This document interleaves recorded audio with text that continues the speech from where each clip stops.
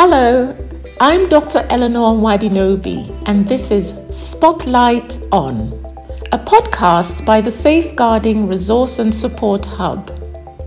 Spotlight On is a new series where we take a deeper look at one organization's approach to safeguarding that has been innovative. These are short insights from practitioners that aim to inspire. In this episode, we talk to Lauren Waters from Able Child Africa about disability inclusion in safeguarding. Lauren specializes in disability inclusion programming and disability inclusion safeguarding. Lauren currently works as the head of programs and advocacy for Able Child Africa, where she looks after a large portfolio that ensures children with disabilities in East Africa are properly included in programs. She is also the co-founder and director of FACE Uganda, a small NGO that supports the empowerment of women in rural Uganda. She's really passionate about disability inclusion and is involved in a number of working groups on this issue. In this episode, we'll talk to Lauren about why it's important to include people living with disabilities in safeguarding. We'll hear about new guidelines her team has developed and what practical steps we can all take to make a difference in this area. Lauren, can you tell us your story and the work you do in disability inclusion in safeguarding? Hi Eleanor, and thanks for having me on the podcast today. Yes, of course. So Able Child Africa is a small INGO working for children with disabilities. And our aim is to protect and uphold the rights of children with disabilities. But we as an organisation realise that safeguarding is more complicated and slightly different for children with disabilities. And therefore we decided to develop some disability inclusive child safeguarding guidelines that we could share with practitioners across the sector so that we could all better safeguard children with disabilities. To do this, we wanted to use the experience that we have, but we also wanted to understand from children and youth with disabilities themselves how best they feel they can be safeguarded in the work that we do. So we've worked with Save the Children and a local OPD in Rwanda. An OPD is an organisation of persons with disabilities, to consult children and youth with disabilities on the ways in which they feel safe in the work that we do. That meant that we got to speak to 15 children with disabilities and 21 youth with disabilities in Rwanda. And we also consulted with their parents. We consulted with children who had physical, visual, hearing, neurological and intellectual disabilities. We also set up a technical working group with 21 members of OPDs and INGOs, and we asked for people to submit written evidence on how they can best safeguard children with disabilities. We wanted to make sure that the whole process of this piece of work felt consultative and felt collaborative. We wanted to have sector buy-in, and we wanted this to feel like a sector-wide project as opposed to a random additional published document. Thank you so much, Lauren. And can you tell us, why is it important to include people living with disabilities in safeguarding? Yes, Eleanor. Fundamentally, disability inclusive child safeguarding is about realising the rights of children with disabilities. So that's the first consideration. We want to make sure that the commitments made in the UN Convention for the Rights of the Child and the UN Convention on the Rights of Persons with Disabilities are actually applied and relevant for children with disabilities. And in order to do this, we have to fully safeguard them in our work. If we think about it, actually, among the world's 1 billion persons with disabilities, an estimated 93 to 150 million are children, and 80% of these children with disabilities are living in low to middle income countries where we all work. On top of this, we know that children with disabilities are actually at increased risk of harm because they are more likely to live in poverty. They are 3 to 4 times more likely to be victims of violence. They are more likely to have a mental health condition or a psychosocial disability. Shockingly, children with intellectual disabilities are 4.6 times more likely to experience sexual violence than children without disabilities. And then if we think about the intersectionality of gender, age and disability, this actually puts girls with disabilities at even greater risk of sexual abuse and harm. It's estimated that 40 to 70% of girls with disabilities will be sexually abused before they even reach the age of 18. So these statistics put it into perspective. They show us that there is an increased risk of harm that children with disabilities experience, and that we as organisations and individuals need to understand those unique barriers they experience to feeling safe so that we can better safeguard them. The other issue is that children with disabilities are less likely to be in systems that offer access to protection, such as schools. We know that 20% of children with disabilities are currently out of school, and we know that children with disabilities are 17 more times likely to be institutionalised. So when you put all this together, it shows us that we actually need to think about how we safeguard children with disabilities particularly. And then another thought is that in recent years, development and humanitarian actors have started to think about risk in a more nuanced way. Safeguarding has been a hot topic for the last 5 to 6 years in our sector. On top of this, we also have an expectation now as organisations to ensure that disability mainstreaming is across our programmatic work. And that means we're going to have a lot more people and children with disabilities involved in the work that we do. As such, we need to address the shortfalls in our ability to safeguard children with disabilities, because essentially there should be more of them in the work that we're now doing. And then finally, often the underlying reason for children with disabilities being at higher risk is linked to a deep-rooted stigma or discrimination that many people still have. For example, many people think that children with disabilities' lives have less worth, or that they do not experience hurt or pain and trauma in the same way as others, and therefore their mistreatment is justified. Lauren, those are some very compelling statistics and, perspectives there. Indeed, multiple jeopardy. But it is including people with disabilities in safeguarding only for disability persons organizations? I'm really glad that you asked me this question, Eleanor, because 100% no, it is for every organisation that works for children. So just to put this in perspective, if we understand that 1 billion people, or 15% of the world population, experience some form of disability, then any organisation that is working with children will in fact also be working with children with disabilities. It is the responsibility of organisations to ensure that children who come into contact with their work are safeguarded from intentional or unintentional actions that put them at risk. Therefore, I would say that all organisations that work with children are responsible for ensuring that their programmes are safe for children with disabilities too, and that children with disabilities are protected from harm whilst in their care. Similarly, if you think about child safeguarding and how it applies to children with disabilities through a human rights perspective, then really it becomes the responsibility of everyone who attempts to uphold basic human rights, as opposed to the responsibilities of just specialist organisations. The guidelines that Able Child Africa have written alongside Save the Children and Aweza Youth Empowerment are therefore really not intended as specialist advice only to be used by disability experts.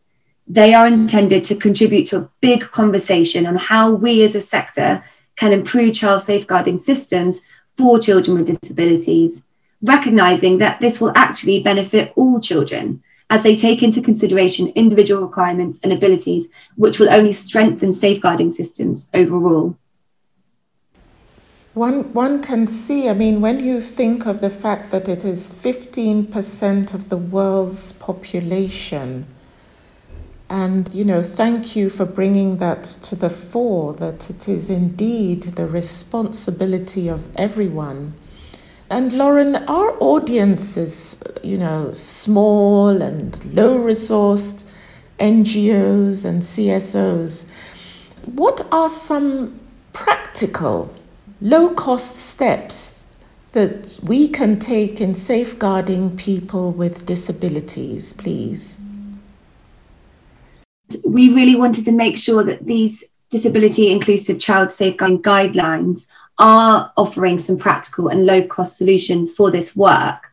So one of the first things that I would say that organisations can do, no matter how big or small that you are, is try to commit to disability inclusive child safeguarding within the culture of the organisation. So, for example, leaders in organisations should try and inclusive child safeguarding guidelines we have written and begin to expect and encourage staff and partners that they work with to consider disability inclusive safeguarding as integral to their work. The second thing that organisations can do is to carve out and ring fence time to allow staff to understand disability inclusion fully and how it relates to safeguarding. If we provide staff and partners with the time to really consider what disability inclusive safeguarding is and how it relates to their work, in our experience, these individuals can come up with really innovative and cost-effective ways of safeguarding children with disabilities that we hadn't even thought of. The last point that I would raise is that organisations need to dedicate time for discussing concerns and gaps and be willing to learn and adapt.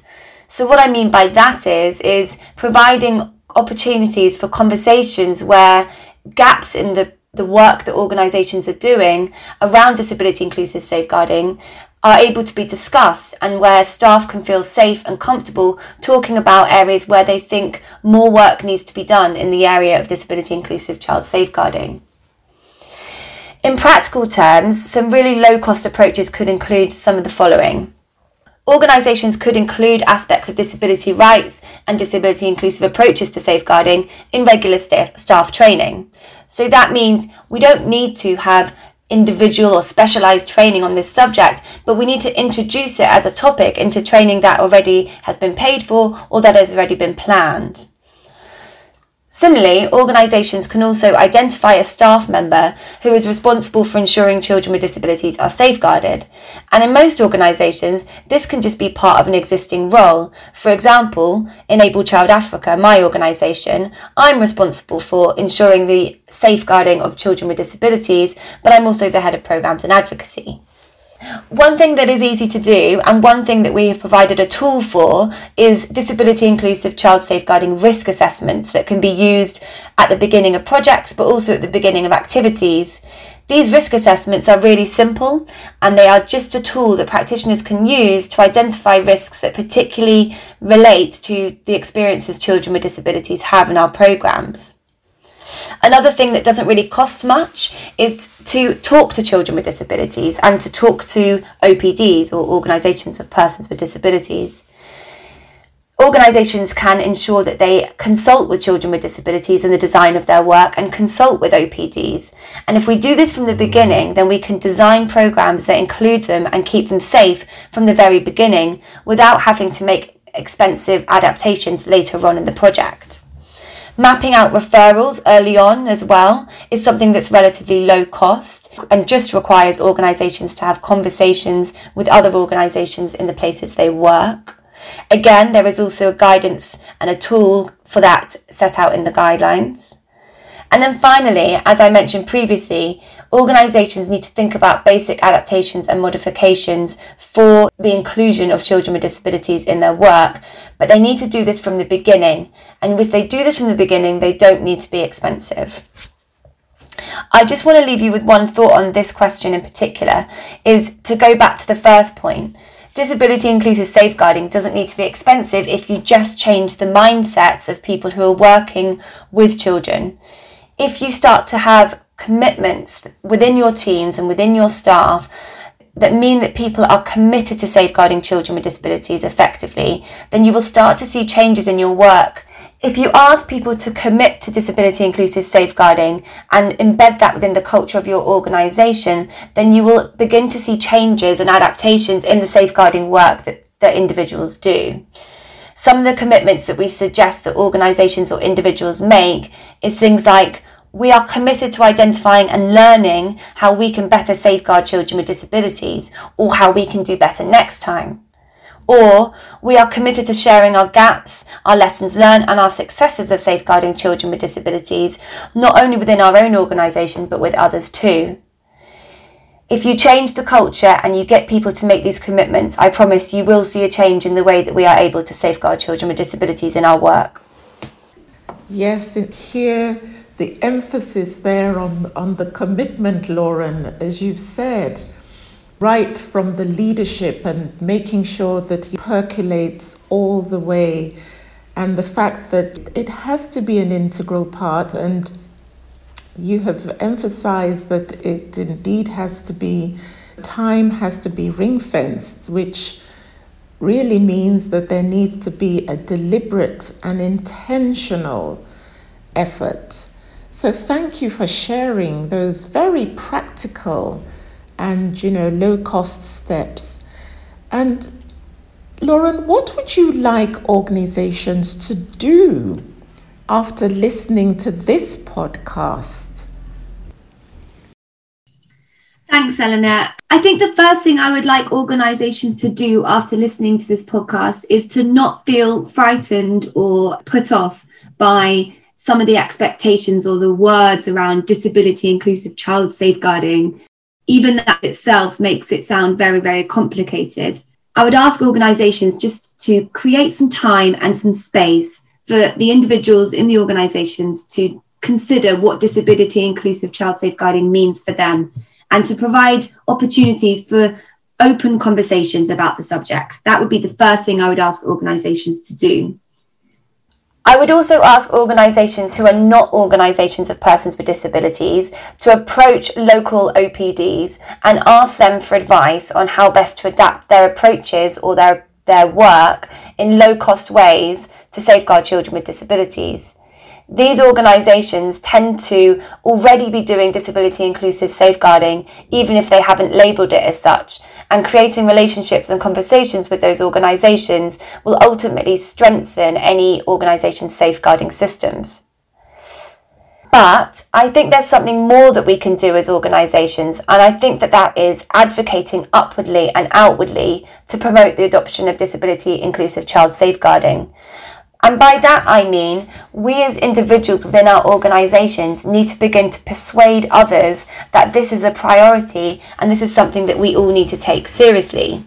For example, donors in particular have really specific interpretations of what we mean by value for money, with some rejecting applications with higher costs for fewer participants, despite it being disability inclusive.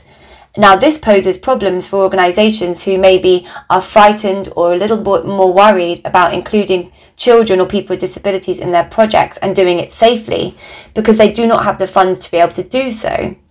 But we as organisations have a responsibility to fight for the inclusion of people with disabilities in our work and fight for the provision of budget to do this safely. Instead of hiding or avoiding costs for disability inclusive child safeguarding, leaders and individuals with organisations should be actively encouraging donors to prioritise budget for safeguarding these individuals, using the argument that this actually promotes the equitable and rights-based arguments for the work that they are doing. I would also ask that organisations remember that all work in this area and the guidelines themselves are not intended to provide a definitive assessment of what constitutes best practice, because we're all still learning. As the international community has only just begun to ask how child safeguarding applies to disability, there is undoubtedly a wealth of untapped knowledge and experience alongside a real need for continued learning in this area.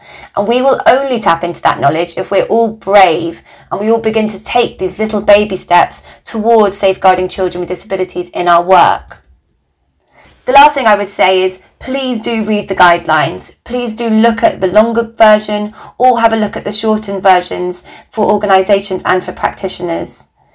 And there are plenty of tools in the guidelines that can be photocopied and can be used as they are, and they are there to be used. So please do have a look at the guidelines and try to begin to use them in some of the work that you guys are doing.